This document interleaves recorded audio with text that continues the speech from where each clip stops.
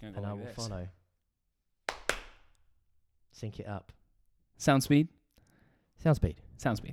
And no one says marker. I thought people would actually say marker. I learned that from Monsters Inc. Remember in Monsters Inc. the like background the roll at the end.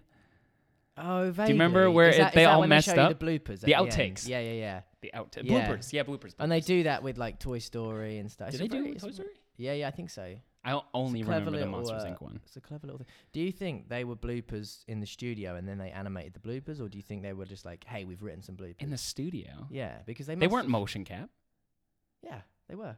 Monsters Inc. was motion cap. No, not motion cap. As in the studio, as in... We're editing this and we did this weird. No, like I don't think they did. Not the, the voiceover booth.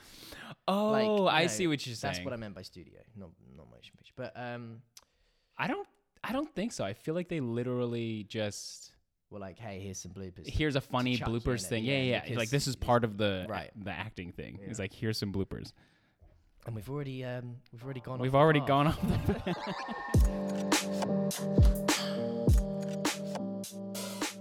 So you're literally my first guest ever. I'm very honored. Ever. Thank you for having me. This is my 10th episode. This Wow. This is not century. What is that called? Decade mark? Yeah.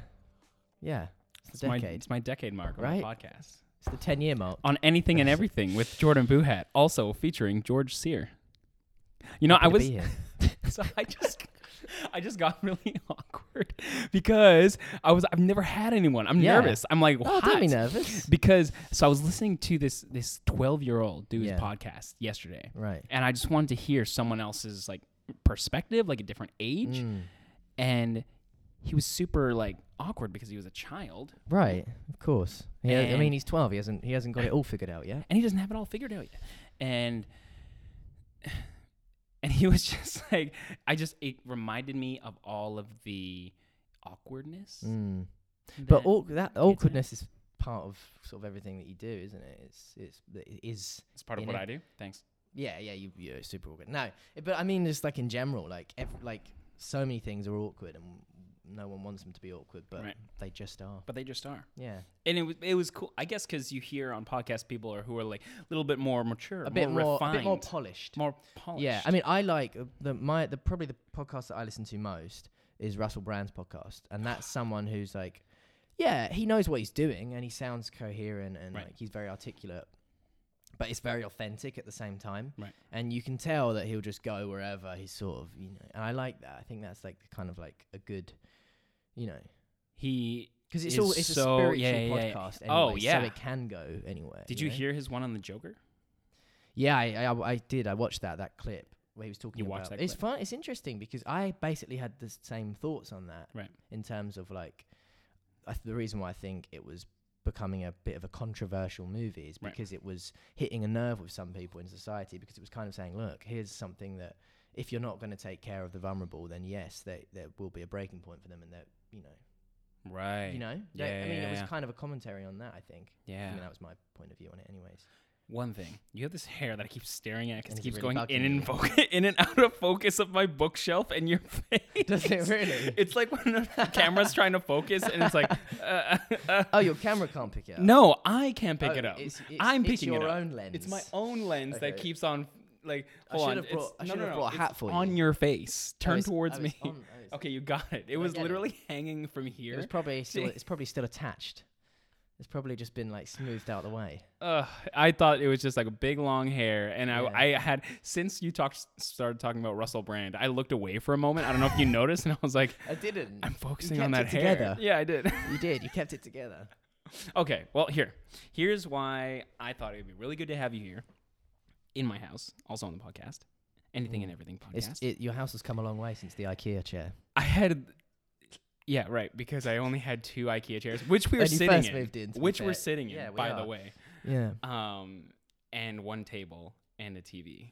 My priorities were set. Yeah, they were. I wasn't dating anyone when we were speaking. But then you got the best sofa in the world. Then I still think it's the best couch that I've ever... I slept on that for a full week when my sister I don't blame was you. here. Don't blame you, mate. As long as I had my pillow, I was good to go. I could even without it's comfy pillow. out of my bed. Yeah. It is. But it's dangerous comfy because I talk to Lucy on FaceTime on it all the time, and she'll see me just You're living life on the going. edge. It's dangerous. It's dangerous. It's a dangerous place. Why I have you here is because I only have one story of how I started acting. Right? I went to an acting competition, and then I found a manager there, and then I went back to Edmonton, was still in university, and then we finally got things going, and I left from there. But I just have, and a lot of people ask me this, especially on like Instagram. I do questions and all this kind of stuff, and they ask me, how the heck do you start? And I wanted to ask how it is like you started. And it's not like, oh, I had my first job here. It's like, how did you go from not being in the industry at all to like what happened to you getting your first job? I don't know if you had an agent before that, if you had managers before that first job. Like some people don't even have agents. And I can't just go around telling people, hey, go to the competitions everywhere, because that's not, I don't believe it's like the usual way of doing things. Yeah. I did a very American Idol style of finding my situation. Well, and that's the thing. Everybody has kind of a unique way of getting into it. And there is more common avenues that people can go down. But for me, for my way of getting into it was also quite unique. But it kind of happened in two parts, I guess. Right. But I've been in the industry, I had my first job 11 years ago. So I'm 21 now, and I was 10 at the time. Nice. Yeah, and it was a great job. And it was such fun memories. Yeah. And my dad said something to me about it actually the other day. He said he was like, "Oh, I watched a bit of you on The Bill." That was the show. The Bill. Yeah, it's this cop drama. Is this a UK? Yeah, it's a UK show that was running. Funnily enough, talking of Russell Brand, he was on it back in the day. Hey, there you go. A lot of people have kind of gone through The Bill and been on it and like done on the odd episode here or there. Kept a lot of actors in work in London because it was like a long running soap, you know. And it got cancelled maybe 2 years after I was on it, which was like pretty out of the blue apparently, but it'd been on for so long. Anyways. My dad was watching it and he was like, "Oh, I think that's some of your best acting." I was like, "Well, thanks, Dad. I've only been trying to get better for 11 years."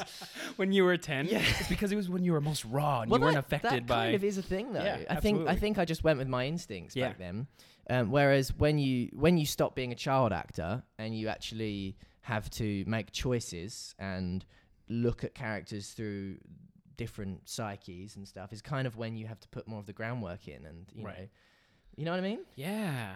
When I was a kid, I didn't think about any of that stuff. You just did what was on the page and felt whatever was natural and went with it. Yeah, it was just that. So, but how I got that job, which was kind of my way into the industry. So my mum, she's like a baker. She's been like baking cakes. Well, she's not just a baker, but she started off making cakes. Yeah. And I was 2, and she made me a birthday cake, and it was great. And everyone was like, "Wow, you kind of got a bit of talent for that." So she got into that profession. And she's just got a show. No, I'm not plugging her show here. No, plug away. She just got a show. Nice. On ITV. Yes. I think it's coming out like next month, actually. It's on IGTV, a series?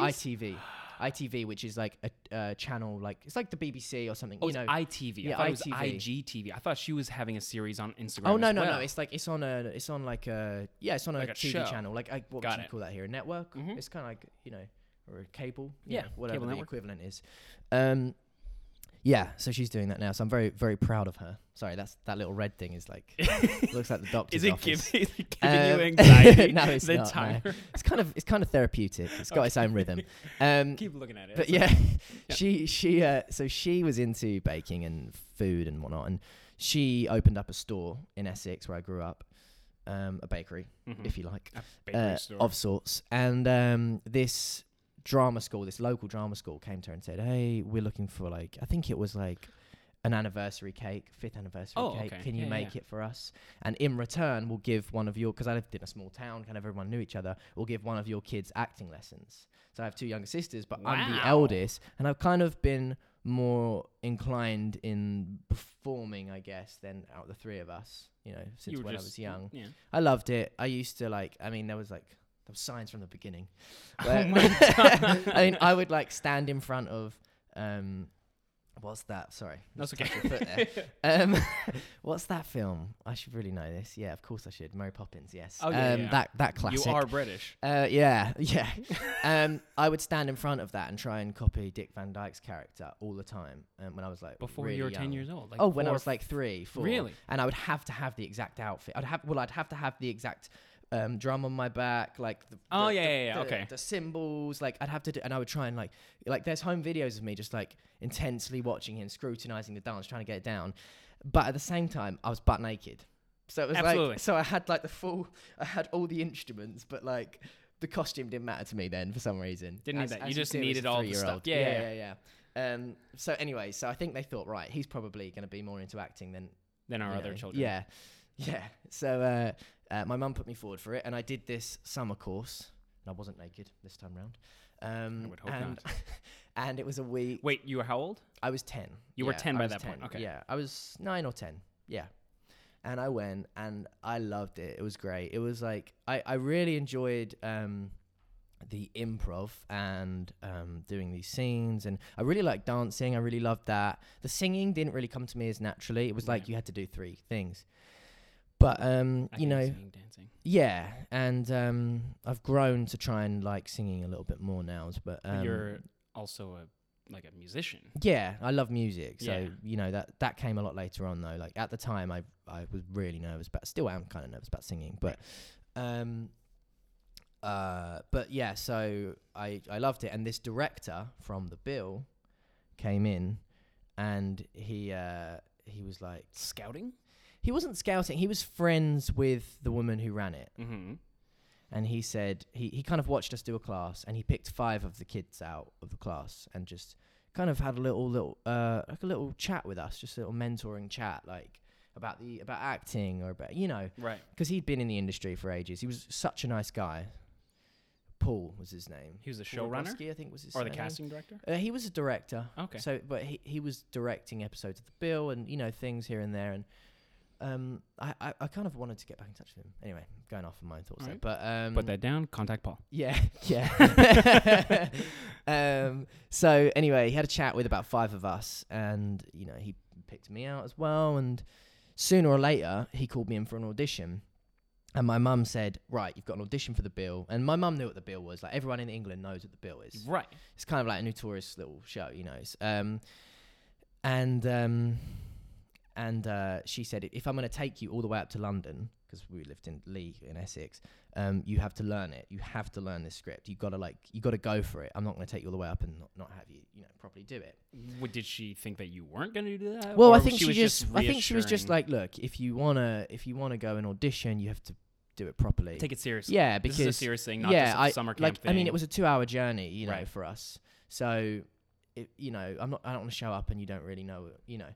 Yeah. So I was like, fair enough. So she printed up, but my mum, obviously, because she wasn't in the industry, didn't realise that just meant 1 or 2 scenes for an audition. She thought it was the whole episode. Oh so she printed off the 60-page episode. They gave you the whole episode. Cool. Yeah, which was cool. You still don't get that now all the time. But there I was in my room at 10, highlighting it all, and memorising it. And I've still got a really vivid memory of being sat on the carpet of my bedroom, flicking through it, reading it, and being able to like imagine how it's going to look on screen. Wow. Which I think was just like that's a skill. Got me going. It got me like it made me just connected to it. And I wasn't the best in school, and I wasn't like I knew I was more artistic.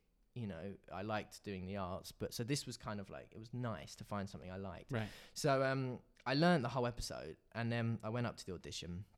I don't know if Paul would remember this, to be honest, but I went in, and I remember the building. Like, it was this company called Talkback Thames who was filming for it. It was, you know, it's kind of intimidating as a 10-year-old going there. Yeah, it's intimidating for me now thinking of that and going to any auditions. Yeah, exactly. Great. Yeah.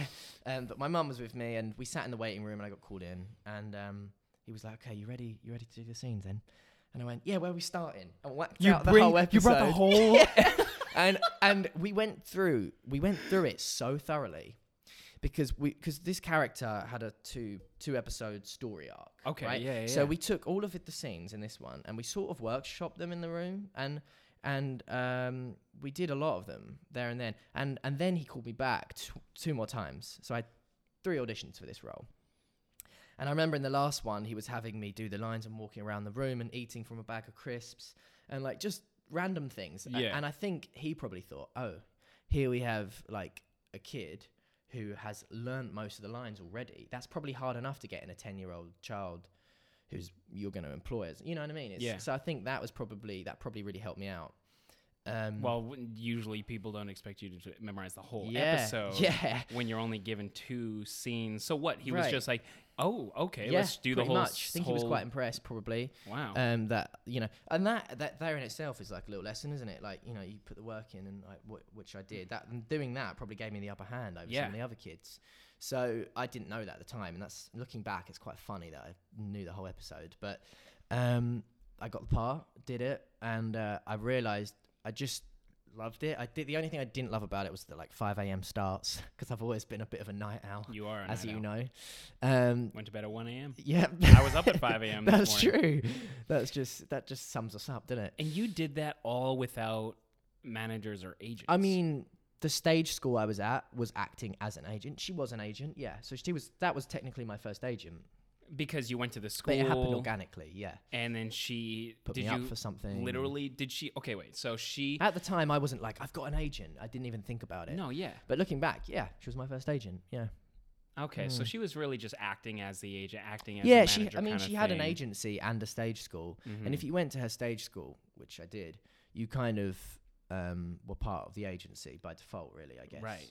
Oh, that's really cool, because they're training young kids. Mm-hmm. And then because they're in the system, they get to see who sticks around, and they're training them. And then they are also an agency, so they think, okay, we can see where this can go. And then we're also the agency, so we'll push them out. But it wasn't going to the school being like, I now have an agent because I signed at the school. No, yeah, it was almost like, I'm just here. I'm having fun at these classes. And you're having fun. And, this director asked me to come in for something. It's weird. Oh, that's so cool. So I wonder if your mom knew, like, okay, I'm also signing him up for an agency because he likes this. At first, it was just that summer course where I first met Paul. Course. And then it was, do you want to go to this once? I think it was every Saturday. Yeah. And I was like, yeah. And I did that. I didn't do it for too long. It was probably less than 2 years in total. And then I left. But in that meantime, you know, after doing that show. Did you stay with her, or did you get a new? I stayed with her for a little bit until I was 13. After doing that, I went on to do this play called Waiting for Godot. Oh, of course. You would know it. I would know that. Going to a very classical university. Do you say it like Americans or English? Godot. You say it like Americans. What do you say? Godot. Godot. Yeah, Godot. Waiting for Godot. You got it? You Godot? Yeah. So I did that. Godot. I did that. She got me that audition too. That is such an abstract thing to do as a child. I can remember being sat in my year 6 class. Year 6 is, I was same age, 10 years old. Yeah. Because the bill hadn't come out yet. But I'd filmed the bill. And I remember being sat with my lines, my theatre. It was a theatre audition. Of course. And I'd highlighted them all, and I was sat there. I was going through them, and they were just like, it was like, you know, you have you read it? Waiting for Godot? It's like, the boy who comes on at the end of Act 1 and then the end of, and is he symboling an angel? Is he, because Godot is God? Right. You know, I didn't think about any of that stuff at the time either. But so I was there, and I remember reading my lines. I remember the kid next to me. Won't name any names, but I remember him like laughing and being like, he was like making kind of fun. He was fun. like lame. Yeah. Like, and I remember being like, what, and getting a bit defensive, and then just cracking on with it. But I can remember that sticks in my mind. But now I'm like, well, I'm glad that none of that affected the fact I liked it. Do you know what I mean? I loved it. So again, my parents took me up to London, auditioned for this. That was 5 auditions. And the final audition was a chemistry. It was kind of like a chemistry read. I don't know I haven't done theatre in so long, so I don't know what you call that in the theatre world, a chemistry read. Right. I mean, when I've done reading, that, it's basically, I don't know if they call it something specific. It's just another round of auditions, but it could be chemistry read. That's basically what it is. Yeah. And I met Ian and Patrick, and that's Ian McClellan and Sir Patrick Stewart. For anyone who's listening, just casually throwing those names out there. Well, because I knew them for however long we did the run. So they're just Ian, and I met them when I was like 10 or 11. So but you met them you said you met them when you went to the audition. Yeah. You didn't know them yet after going through all the 5 rounds of auditions. No, I didn't. I met them right at the end, yeah. And read with them. I got picked of one of 4 boys. And this, we did I probably did it for, we had a bit of a hiatus and stuff, but I'm guessing it was about a year and a half from start to finish, this play. Well, we also, Ian and Patrick, they did the first run, and then a couple of other actors came in. One of them called Ronald Pickup, who I think I heard about this play. yeah. I literally heard about this play. Did you? Did they do it anywhere else? Or Yeah. did they went to Australia, Mm-hmm. and I said that with a little bit of a twang, didn't I? You pointed it out, but I may have heard it just a little bit. And then I swear they did. they went this to in Broadway. New York. Yeah, I thought so. And- yeah, yeah, they because did. it was so epic that these two would do that show together. Yeah, because they're now in hindsight, I'm like, well, yeah, because they're what a fucking duo. Oh, sorry, I don't know what Yeah, we're I think going it'll be with just it. fine. Okay, what a duo. But at the time, like I said, when you're a kid, you just don't think about these things. But Ian was lovely. Ian and Patrick were both great. But Ian was great. He gave me this huge book of the complete works of Shakespeare. Absolutely. He put a little message in it. I still have it. It's in London though, and he drew a little Gandalf thing for me at the end to say like bye and stuff, and him as Gandalf. It was so sweet. He was so like, again, like just a nice sort of. I guess I wouldn't say. I don't know if mentor is the right word, but. Well, I would say mentor because he kind of gave you like like a little. He did, bit of heads up. He gave me a heads up, and yeah. I think he wrote in the book his plenty of good parts for you to play or Right. something. Yeah. And yeah, 'Cause, I mean, in that giant book as well. Yeah. There are obviously a whole bunch. yeah, he's great. Which but is so cool. He gave you complete works. yeah. So You have that book still? I still have that. Yeah. Is it here? And I Did you bring it's it with in you when you London, moved? but I didn't bring it with. I might bring it over next time. But when I ended up doing a show, it was about Shakespeare. I ended up Will. I ended up reading a lot of it, Right. and which all those years later, like 8 years later. But that was how I got my start, and that was a great experience. But after that, because it was a year and a half of theatre, I was kind of like, I think I'm okay on acting. I never thought. You were, as in you I never weren't I feeling it wasn't anymore? Yeah, I after? guess so. I was still a kid, and I didn't know what I wanted to do. Right. And I honestly wasn't like that fixated on acting at the time. I didn't think it was going to be my career Right. at that age. I just thought it was something that was happening to When me at the did time. you think that? Well, When did you think, hey, I would like to You know pursue what? this as a full-time thing. I'm going to go for it. about 15. I was going on 16. Why? Why did you think that? So what happened was I hadn't acted in ages, Right. years. You took a break from Yeah. from theater up until that point? Theatre I did. I did a couple commercials after then. Okay. And I would go on the odd audition, but I wasn't passionate about it. And Got it just, that shows through your work. It does. But if you're not, of course. So I just did school and I got on with things, and I had some other hobbies. I was dancing. I thought I might be a professional dancer at some point. Right. I You was are a breakdancing. break dancer. And I was competing, and I was Yeah. having the time of my life. And then I was a magician for a little bit. And those two things kind of coincided. Yeah. So when Dancing and being a magician cards coincided? went everywhere. What? That's what someone said to me yesterday, which I found quite funny. But So you would Yeah. dance and do no, magic it wasn't at the the same same. time? It wasn't like. Oh, okay. I mean, that would be cool. They just happened at the same time. Yeah. Okay. They I just thought had you were those dancing and hobbies doing magic. coexisted. Got it. But the magic was like I would go to weddings and I would like get paid to show up, and Whoa, yeah, you're I a was like, proper magician. yeah. I was like, super on it. And there's a great magician in England called Dynamo, who Okay. I used to really look up to. It's a great name for Incredibles 1 hero. Yeah, there you go. You should pitch that. Yeah. And he was great. And he was opening a Adidas store. I just can't believe I kind of said that in the American way. Adidas. Adidas. He was opening an Adidas store in Westfields, and I went, and I knew he was going to be there because that was his sponsor. And I showed magic to the guys, the security of the shop, and Right. the people working the shop, and I kind of wowed them a bit, and they were like, "Do you want to meet Dynamo?" And I was like, "Yes." So I got to meet him, and he was I was like meeting my idol at that point, and. So I was 13 at the time, I think, when I did that, and then my I carried on gosh. magic, and I carried on breakdancing, and I did just acting wasn't really in my head at that point. And then eventually those two things. So I think I peaked with my dancing career when I was about 15. Right. I went and did the UDO World Champs, and I got placed second in breakdancing, and I Right. was gutted that I didn't get first. I Right. mean, of course, second is amazing, but pit me to the post. It was a It's not Canadian first. dancer. It's the first place loser.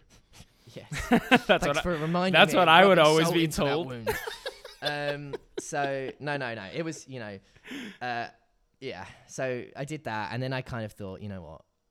this is hard. It's taxing on your body, and Yeah. I didn't think there was going to be loads of longevity and dancing forever. So I started doing the magic and doing that more, and then through magic, I got on all. By this point, I had switched agencies, so I had. So you'd gone from your person at the acting classes place. So I auditioned for this agency called Sylvia Young in London, which are a kids agency, and they have a full-time school that you can go. And how did you find them? How did you know where to look? I didn't go to the school, by the way, but so they were they're so infamous. Well, they're famous in England for they're a famous school. They're like a CAA here, kind of. Or no, it's a school. It's a school. It's not an agency, but a lot of kids would come from it and do really well. And it was kind of like, it was a famous place. And I just guess I looked at it, and I don't really, honestly couldn't tell you how I knew about it, but I was like, I think I want to audition for it, but not for the school, but for the agency. Even though I think I was 13 and not like crazy about acting anymore, but I don't know. I honestly can't really explain why that happened, but it did. And I went up to London, and I'd been watching this show called Misfits, this amazing UK show. Misfits. Do you know it? Iconic. Yeah, I had so an audition for the American version. Did you really? I did. They did an American version. Yeah. So I can't remember what his name, but Ramsay from Game of Thrones, right? He was in Misfits. Yeah. Right. So I had an audition for the American version of him. Oh, did you? I did.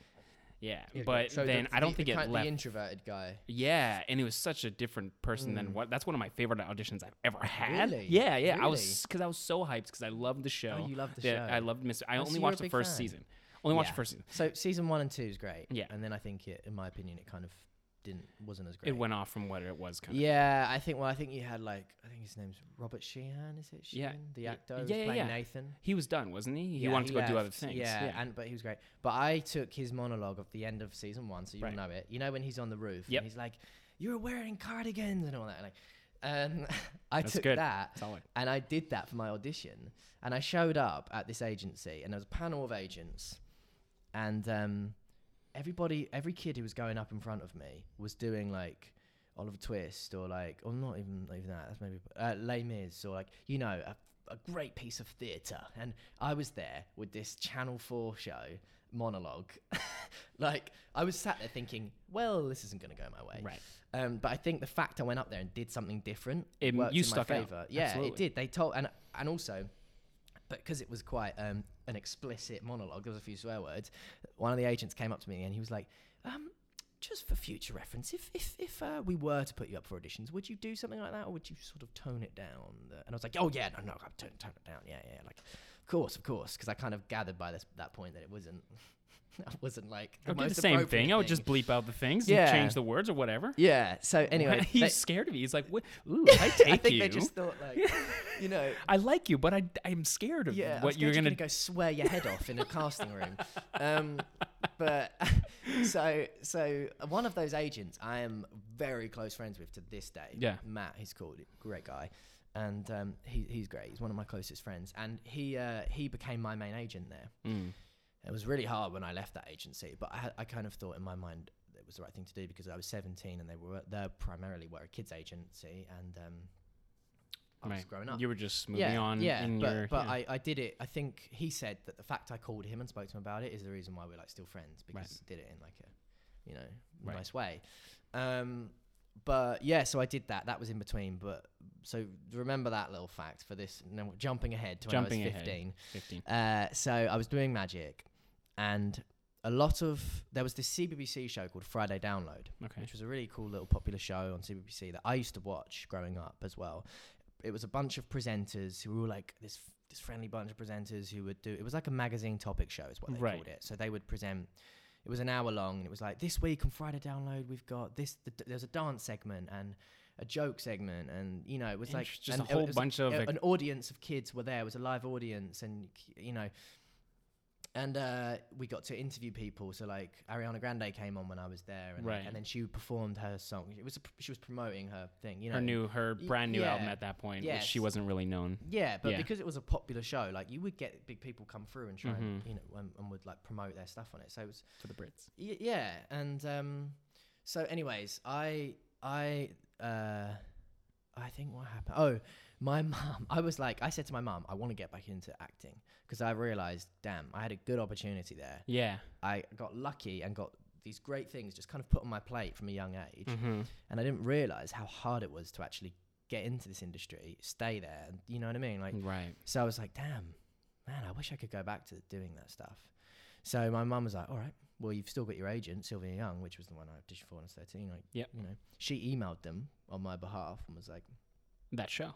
She was like, George wants, I think she said something like, George would love to present and do Friday Download. Because they had kids on Friday Download. Mm-hmm. Sylvia Young represented a lot of the kids on Friday Download, right. The presenters. And so she had a suite in there. She did. Yeah. And it was perfect timing. That's the thing. A lot of this came down to just right time, right place. Mm-hmm. It was perfect timing because they said, oh, we're actually looking for a new person to bring on. What can he do? And then my agent said, oh, he's a magician. He's a freaking magician. Yeah, and they said, oh my God. Send in a video. Yeah. And I think I still have this video on my old laptop, actually. So I did a piece to camera. I kind of set up the camera and did a trick. Yeah. And I talked to camera as if I was presenting at the same time.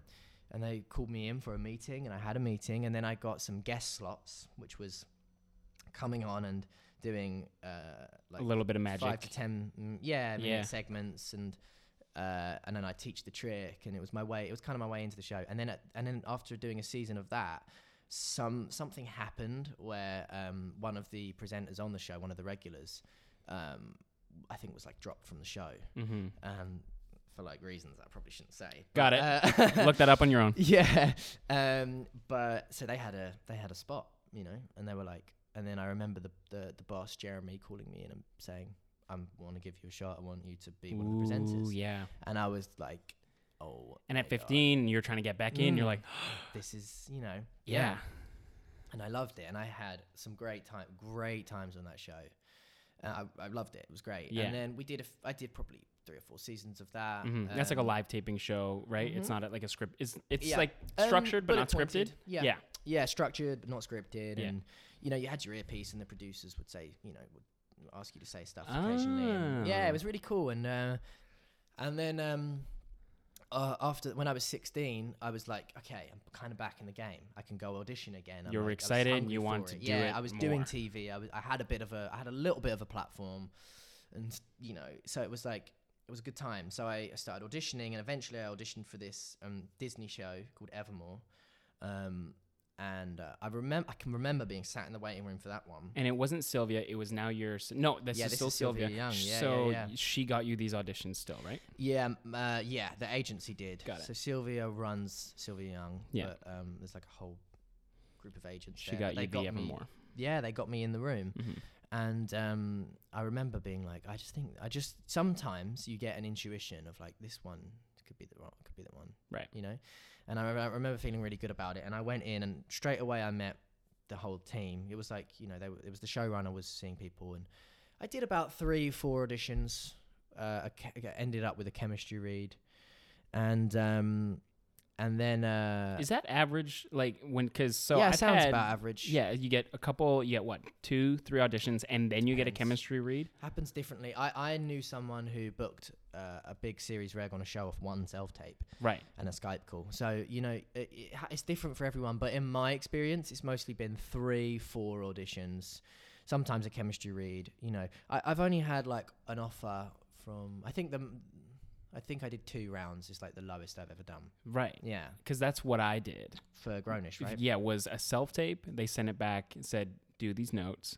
Did the self-tape again. And then you came back and did test, right? the chemistry read you did with the lead, with Yara. And then I was done. I thought they were... I guess that's 3 rounds, really. I guess so, right? Yeah. Because they saw it and they're like, tape, okay. There's notes and a callback, and then a chem read. Yeah. So I was just wondering because I've had, I think, one other callback one time. And I just get so fascinated with how many rounds you go through still. Yeah. And I feel each time I've come back, it's just a lot more relaxing. Yeah. Because the material then sinks in and this kind of stuff. And I haven't, of course, small sample size. Like I said, I haven't been called back too many times. But it's a lot more relaxing going on to the next things because you're so familiar with the material, and then it's just easier to play with after that. And Is that? Yeah, it's definitely an element of it. Sometimes you can come back in with like, oh my God, they've called me in. This is Better bigger, deliver. more pressure. Sometimes it's more pressure. I've got better at callbacks for sure from just doing a lot of them now. Right. But yeah, I think I'm more feeling what you feel now, whereas I feel more relaxed in them. Mm-hmm. And you've just got to remember, these people are just people. Yeah. These people trying to hire you are just people. Like, I thought of something. When was I was doing another? I think I was just on one of my walks, and of course, I think I've also heard this from a lot of coaches when I was in university, and but they would always say like, I'm here to offer something that you may want or you might not want. Oh, here it is. I thought in my head is like, I'm just offering some help. If you would like some help, then people are they're kind of looking for help because they're looking for to cast someone, and they are looking for some help because they can't do it on their own. And I thought to myself, I'm just offering my help to someone who may need it, and they might not want the kind of help that I have, but that doesn't kind of derail what my value. Exactly, the value of my help. Like, I'm just offering what I have. And if you like, people do that all the time. People ask for help all the time, and sometimes you get help, sometimes you don't. So that's kind of how I thought of it the other day. Rephrasing what coaches would say, well, they just want you to succeed. They do. And I was like, okay, well, that I'm trying to always restructure it so that there's less pressure on the person. Because again, when you say want you to succeed, that still brings it back to I have to do something. You've got to deliver. I have to deliver, and I have to be this kind of thing so that they want me to succeed. And if I don't succeed, then I fail. To be that, right? So I just kind of think, well, hey, I'm just offering my help, and this is what I have to offer. And if they don't need my help, then that's fine. I think that's a great way of looking at it, and that's very similar to how like Bryan Cranston, his ethos in his book. Really great book, and if anyone does listen who wants to like get into acting and is in I think that is a great book for like anyone beginning or even not even beginning in the industry, but I think more so if you're beginning. I think it's called A Life in Parts or something, but he talks about that. He says when you go into an audition, you're just there to show them what you can do, and you're doing your job. You're just showing them. Him saying it not as good as he would say as he said.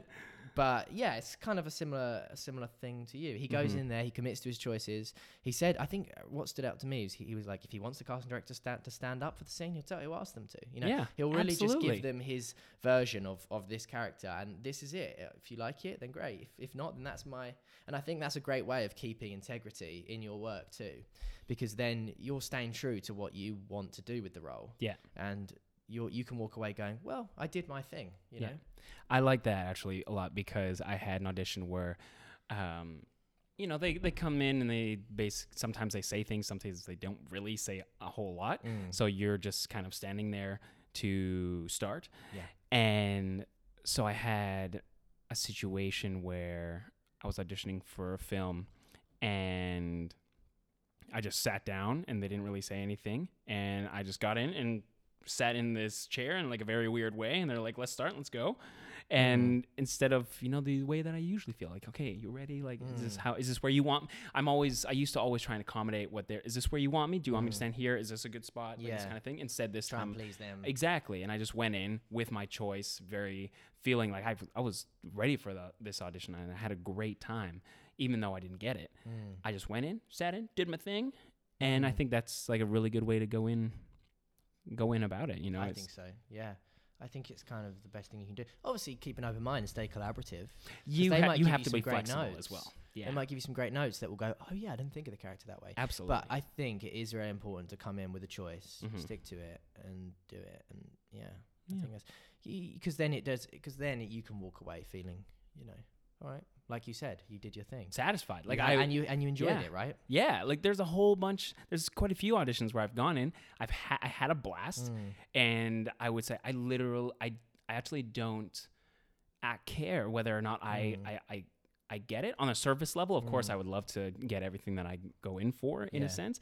But on a surface level, I was just like, I had a great time. Yeah. And I'm going to put this in the past now. And if I don't get it, then great. I had a great time here, and I wasn't feeling stressed, and I wasn't feeling like I super worried about whether or not I was going to get it during the audition or not. So great. I think those are some of It's my a really healthy place to be. yeah, at, for sure. and that's what I definitely felt for Grownish when I came here. Did you? I did. Yeah. Because I had worked on it so much with my coach with the self tape that when I came here, also helped. I didn't even know. Unfortunately, I didn't know who the lead was. I knew who I knew who her face was, like kind of vaguely. Yeah, it helps though, doesn't it? Because then you don't go into that room with that perception of who you think they are. Exactly. And you're not putting them on a pedestal. They're just another person. Yeah. You know? And exactly. they'd probably rather you see them that way. Yeah, absolutely. And that helps you out. You know, it's win-win for everyone. Yeah. Yeah. Yeah. Again, so what would you say would be, where would someone go if they're looking for an agency? I got a question the other day, and they said, how can I tell if an agency's scam or not? How can you tell if they're a scam? Mm-hmm. Because and you know what? I haven't experienced this personally, but I think their perception, what my perception is, oh, they think there's a scam because, you hear stories of, and I don't know first-person stories. I hear through internet or like through movies, right? I hear like, oh, they're scammy and they're going to make you pay for things or something like that, right? Like, is that a real, have you experienced that? I have not experienced it. I've been very lucky with agents and managers, and right now I feel like I've got an amazing team that I'm like so happy with. But yeah, sure, I've heard about things happening, but I think what you've got to do if you're worried about it being a scam, just think, well, is this my gut feeling, or am I just worried about that? And I usually think always go with your gut as well, by the way. But research, look at the agency, look at their client list, who's working, what have their clients done. Okay, well then they're probably trustworthy, or this still looks a little bit dodgy. Okay, what if we're going to work together with this agent? What do you want? Oh, you want me to sign something? What kind of contract is this? Is it going to tie me in for like 8 years, or what is it? If you've got to pay for stuff, then definitely think, right, that's probably not. Right? You don't. If you have to pay for something off the top, that's not it. not a thing. Yeah. I mean, I don't think that's how it works. They make money when you make money. Yeah, they make money when you make money. Sure, you have to invest in getting good headshots and stuff, but that's all done with the photographer. That's not pay us and then we'll sort it. I think that's when it starts to look a bit. That's when people dodgy. start to think, oh, is that when they say, well, you have to go get a headshot and you have to go do this, and I think that's whether they are. I think you will have to do that with any agency that you go for. Yeah. And it's good to go to these agencies with that sort of stuff. Absolutely. Anyways. If you don't have a reel, this is a great question. Some people don't know. So if we're looking for agencies, I think you can just Google your city, agencies, managers. You can, and then also think of the very big cities, whatever country that you're in. If you have a big city, like if you're North America, that's LA, New York, Atlanta, Toronto, Vancouver.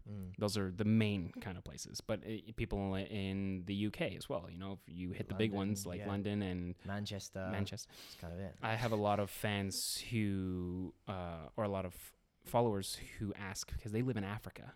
Okay. And I can't wait to talk to someone who lived in Africa and then got out of Africa. Or someone who's in Africa, literally making things in Africa. Yeah. Right? Like what? So I'm not sure. I think the best tool that they will have, because if they're messaging me, then they have internet somewhere. Right. Is to just look up what's nearest them and what's financially capable for them to look up. And what kind of an industry there is too. Exactly. What the industry, what you could offer in that industry as well. So did you move from Essex to London? Yeah, moved from Essex to London. Was that because 16. That's where all the... No, it wasn't actually. I was always commuting, but my family wanted to move. It was my dad really. He was like, look, he had been commuting to London for his job for like 20 odd years or something, and he was like, I'm sick of this. I mean, we're just gonna go to London. Let's just move. And he walks to work now, which is great. But but moving to London was amazing, and it did help. It totally helped me with my career, because when I moved to London, I actually got a London agent, who I'm still with now. They're so good. And again, you looked them up, or you knew, or someone gave a reference. Yeah, my a manager I had, my previous manager, put me in touch with them. Got it. And then I met with them, and they're great. And so that was how that happened. That often is, once you've got the ball rolling and you've got people in your team, then you can kind of help you, right? Right. That's just the biggest question that I get is from people who aren't in it.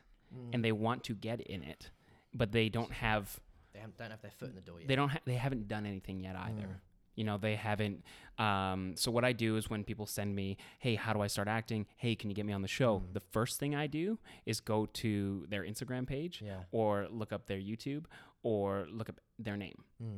And when I see that there's like nothing there, right, and they want to start, the biggest thing I say is, well, I think that if you are I think this is going to tie into another question I'm going to ask, but do you think that if you are starting from zero now, today, that the more that you have on any kind of platform so that people can see who you are and what they're signing and who they're willing to, do you think that's has any value? I think so, for sure, yeah. I think, you mean like having your work?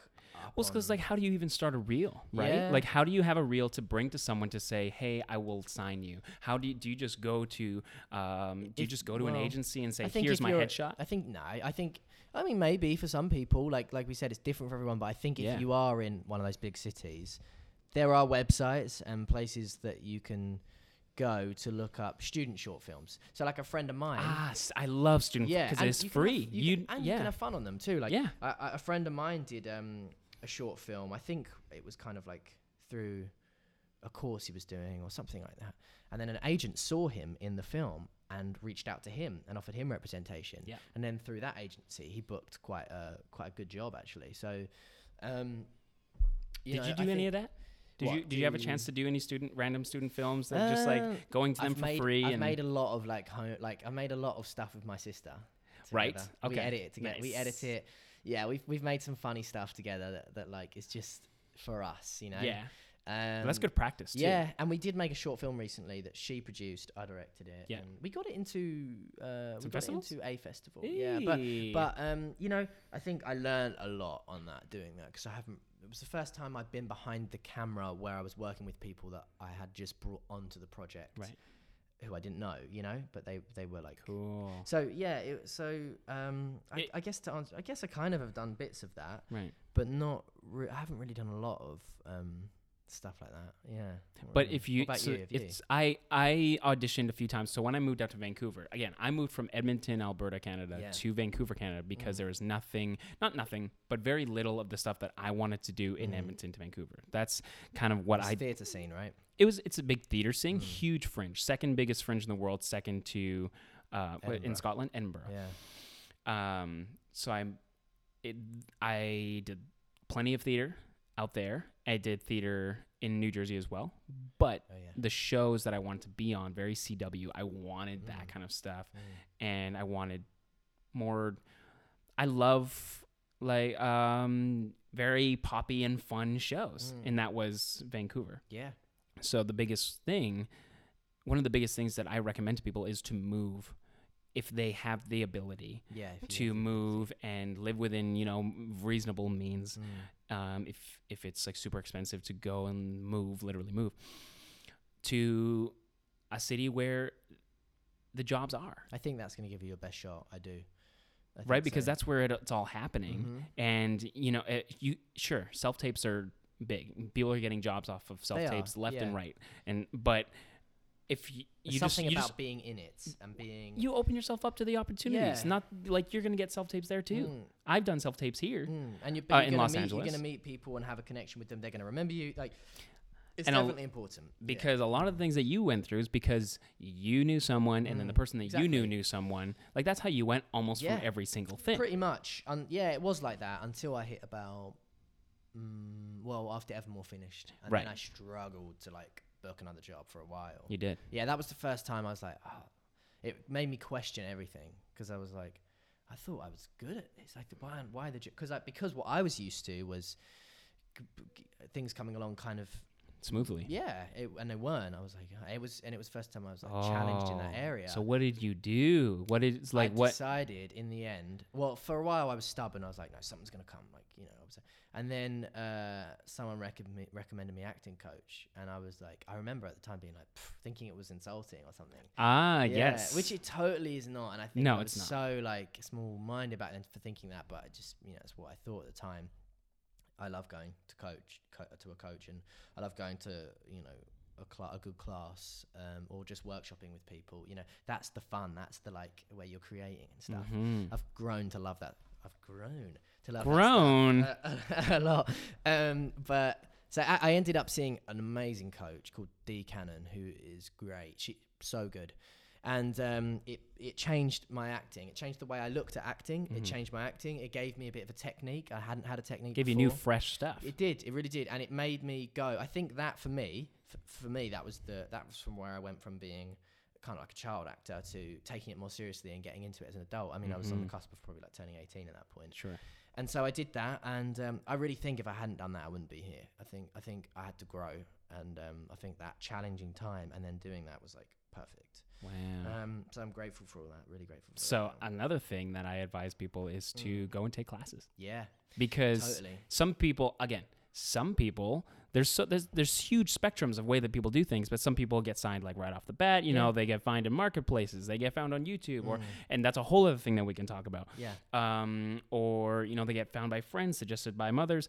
But I think if you can start, or at any point in your career, if you can get into a class, you're only going to be, you're only going to be learning more. Yeah. And you're going to be meeting people. Yeah. Like that's and watching such a people and watching people take notes. That's a really cool thing. Right. Watching people be there on stage, doing the performance, seeing the teacher give them notes, and something they say triggers some sort of change in that person on stage, and they do it again. You're like, fuck, that was better. Right. Yeah. I think that's really cool. I love that, and I love feeling that, because when you feel that you've done it right, or that you've hit something, you've hit this note well, like it's a great feeling. It's a great feeling. You feel it inside you. Yeah. It's really cool. Yeah, and So I think that is another good point, though. If you're gonna get into it and you do a class, that's gonna teach you if you like it or not very quickly. But then again, saying that, I've done one class in particular I really didn't like. I really didn't enjoy it. I didn't have a good time. That's literally what I was going to say. Really? Was that because I went to university for 3 years at the University of Alberta, and you did that year in New Jersey, right? And I did 3 summers in New Jersey, right? But which was chock full of classes every single year. Oh, Shakespeare. It was Shakespeare Theatre of New Jersey, so it was all Shakespeare. You went for the blonde look as well.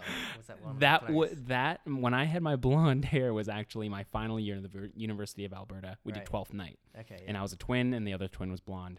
So I accommodated because it's easier for me to dye my hair blonde than for someone who has long hair to do the whole thing. But with all the classes I took, I learned, and that's what got me into going to Vancouver. I learned what I liked and what I didn't like. Yeah. What I liked to perform and what I didn't like to perform. What I liked to watch and what I didn't like to watch. And that's when I was in university. That's when I decided I wanted to do it full time. And that's when I said to myself, I love doing theater, but what I think is going to be even more fun is doing shows and doing movies, because I like I'm a very entertainment-based kind of performer. If anything, I would say like I like to perform more than I like to act, right? So like when I think of some of my favorite shows, like I went and saw Rocky in Broadway. And one of my favorite moments of all time in anything in an entertainment aspect was because that the Rocky, like the boxing movie, they turned it into a musical. Right. They pulled the ring at the very end of the theater or of the show, and they pulled it over top of the center of the audience, and everyone had kind of moved away from there. And they pulled it into the audience. So now you're sitting in the audience watching the fight. Oh, that's cool. And it's things like that. It's like, so that's why I don't mind that movies now are heading to more like they feel theme parky, because Martin Scorsese said like all the Marvel movies are seeming like it's like a theme park. Has no substance is kind of what he was saying. Yeah, interesting. But I also I agree, but I also don't say it in a negative way. You don't think it's bad? I don't think it's a negative thing. No, yeah. Because you go to the theater for like big, huge events and stuff like that to be surrounded by that kind of a world, and I love that. And I kind of went on a tangent. I don't know why I was talking about this anymore. But when I'm at home, that's when I'll watch things that really suck you in. Something like A Social Network, something like this is one of my favorite movies that Adam Driver did, Patterson. These things that you can sit home and really when did that come out? Patterson came out 2 years ago. Okay. And it's just, he's a bus driver in New Jersey, but he's also a poet. And the movie, there's nothing happens in the movie that it's like a character study rather than a plot-driven movie. It's you know how you're always waiting, you're not always waiting, but in a movie there is an initial incident that changes things. The initial incident happened towards 10 minutes left into the movie. That's what I would say. Wow, the initial the catalyst for any change happened with 10 minutes left in the movie. So you're just watching this character, Adam Driver's character, live, and you're waiting for conflict, or you're waiting for something to happen, and nothing happens. Wow. And now watching that in a movie theater is like, sure, it would be entertaining, and it would be big, but I wouldn't even say like entertaining. It's like you like to go to, if you're going to the movie. If I'm going to a movie, the reason they have big IMAX speakers is because I want to be blown out of the seats. They have vibrating seats. What's the point of those seats? Those big, thick seats, if you're not going there for a whole ride. It's fun going to the movies with you because I love seeing the joy on your face. You see me, I'm literally on the edge of my seat, and I move and I sit up. And also, if it's a movie that's a bit pants, we share a few looks then. You're absolutely. You'll literally see me sit back in my seat because I'm not sucked in. You do that actually. Like you, if you're really enjoying it, you sit on the edge of it. You're not even laying back. You're like, no. But that's different for everyone. So I appreciate that as well. Like that, I love going to movies to the movie theater to be entertained like in that way too. But then I also do like going to like a smaller theater and just watching something kind of a bit more like a festival. Yeah, I like that too. Like. It depends what you're in the mood for, right? It's, so. Which is why it's interesting. We've gone on a whole thing, but why the Joker. I think this started. Where did it start? What are we talking about? This started with Class, and you were like, Classes teach me how. Okay, so I'm going to circle back on that just in case I forget. We'll talk about Joker some other time because now it's nice. We're almost at the end of our time here. But yeah, the reason for taking Class is because I found out what I liked, and I like those big movies, and that's not exactly what's in Edmonton. Some things happen in Calgary, which is near Edmonton, but Vancouver's where you get the bigger, cooler stuff. Yeah. And if you want to be where more of your stuff is, if you want to be in what you like, you need to go. I think it only helps to go where that stuff is. Yeah, totally. Because then at least you're going to get an answer whether it's going to work for you or whether you like it or not. Again, you try it, and if you get to try it and you do, then you can decide whether you like it or not. Totally, and that's taking action. I think that's one of the most important things you can do is just take. You have to action. do. You got to do it, even if it doesn't work out. You take action. You find out. You've given a lot of really good answers. Just kind of where people start. Gone through my kind of story actually in terms of like that thoroughly and doing it on like podcast or anything really. And it's cool because I don't know, you're and of course you don't have to say anything, but you're gonna be. Yeah, we can talk about it. Yeah, you can. Yeah, because so also, did I even say your name ever? George Sear. I know I didn't say your last name, I'm but not sure, but guys, it doesn't matter. We're 58 minutes in, and I haven't said George's name. George Sear is going to be in the Disney Plus show version of I Love Simon. Love Simon, yeah. Which is coming up. And in all due respect to yourself and to myself, people have no real clue what Grownish is. People will know what I Love Simon is. And some people may know you here in the States, but I think this is such a cool, big opportunity for you because Disney Plus is such a huge platform. People all over Canada, the States, and around the world are going to get Disney Plus. Yeah. And I think it's so exciting for you. Very exciting. It's really exciting. Yeah. It's really exciting. Yeah. And so... And we're having a great time filming it. And you're having a great time. An amazing time. Yeah, it's great. Really good. Is that coming out literally when Disney Plus? I don't think it's coming out on the launch. I don't know. They haven't got like an official date, so I don't want to say anything in case it's wrong. Right. But just keep an eye out for it, I guess. Yeah. Great. Well, on my Instagram, I'm sure you guys will see that I usually post those kinds of things on my stories. Oh, cool. Like when I'm watching things, and I'll post it. It's like, I'm watching, blah, blah, and I'll get to see George, because I haven't seen your stuff since we started Since we started our friendship, Yeah. since we became friends, I haven't seen anything that you've done freshly. Yeah, true. You know what I mean? Yeah. So like I know that I want to watch that one where you're that villain. Yeah, Alex Rider, which is coming out next year. And see, it's not even out yet. That's who why I'm knows? so I don't excited know to when see that's this. coming out yet, but that was a fun role, very fun role. And and then Reefer's coming out next year as well, I think, which is keep an eye out for that one. Very exciting. Yeah. Well, thanks for giving your insight, because so many people just want to figure out how to start. And I think people have to also realize it's not just a one overnight thing. It's not. You have to really put in a lot of time. You do. And it's you know, in all due respect to everyone, you have to put in the time of grinding and finding out what you want and submitting yourself to everyone and going, giving yourself the best opportunities. You need persistence. Yeah. Yeah. That's really the key. Yeah. So persistence and willing to grow with the challenges, I guess, you know. Find what you like. It's one of my favorite find what things. you like. Find what you like. Well, guys, that's George Sear. On This has been really fun. You had a good time? Yeah, I had a great chat. Hey, Yeah. well, maybe we'll because we also don't live too far away from each other. Don't. Maybe we can next time we can just kind of talk about like movies or whichever, because we see movies frequently. We do. Like, I don't think we have time to talk about the Joker today. I think we need more time to go into that. Yeah, for sure. But we can kind of talk about movies that we like, because I also find it interesting too. I always wanted to do movie reviews, but you know, in the position that we're in, we just have to be very careful. Of course, of yeah. how you don't want to offend anybody. You don't want to like. Yeah, well, you just because you know you want to be respectful. Of you want to be respectful. You want to be honest. Movies coming out, people put a lot into that. Yeah, making that movie. Exactly. But you want to be honest. You're right. You want to be honest too, just because you don't want to put on a fake face of how. That you're like you like everything, because we don't. So you're not gonna like everything, but you can always respect what someone's done and all that kind of stuff. For sure. So, well, thanks for being here, George. Thanks for having me on the Anything and Everything podcast with it's me, Jordan Boohat, and we'll catch you guys later. Everyone later. Bye. Bye.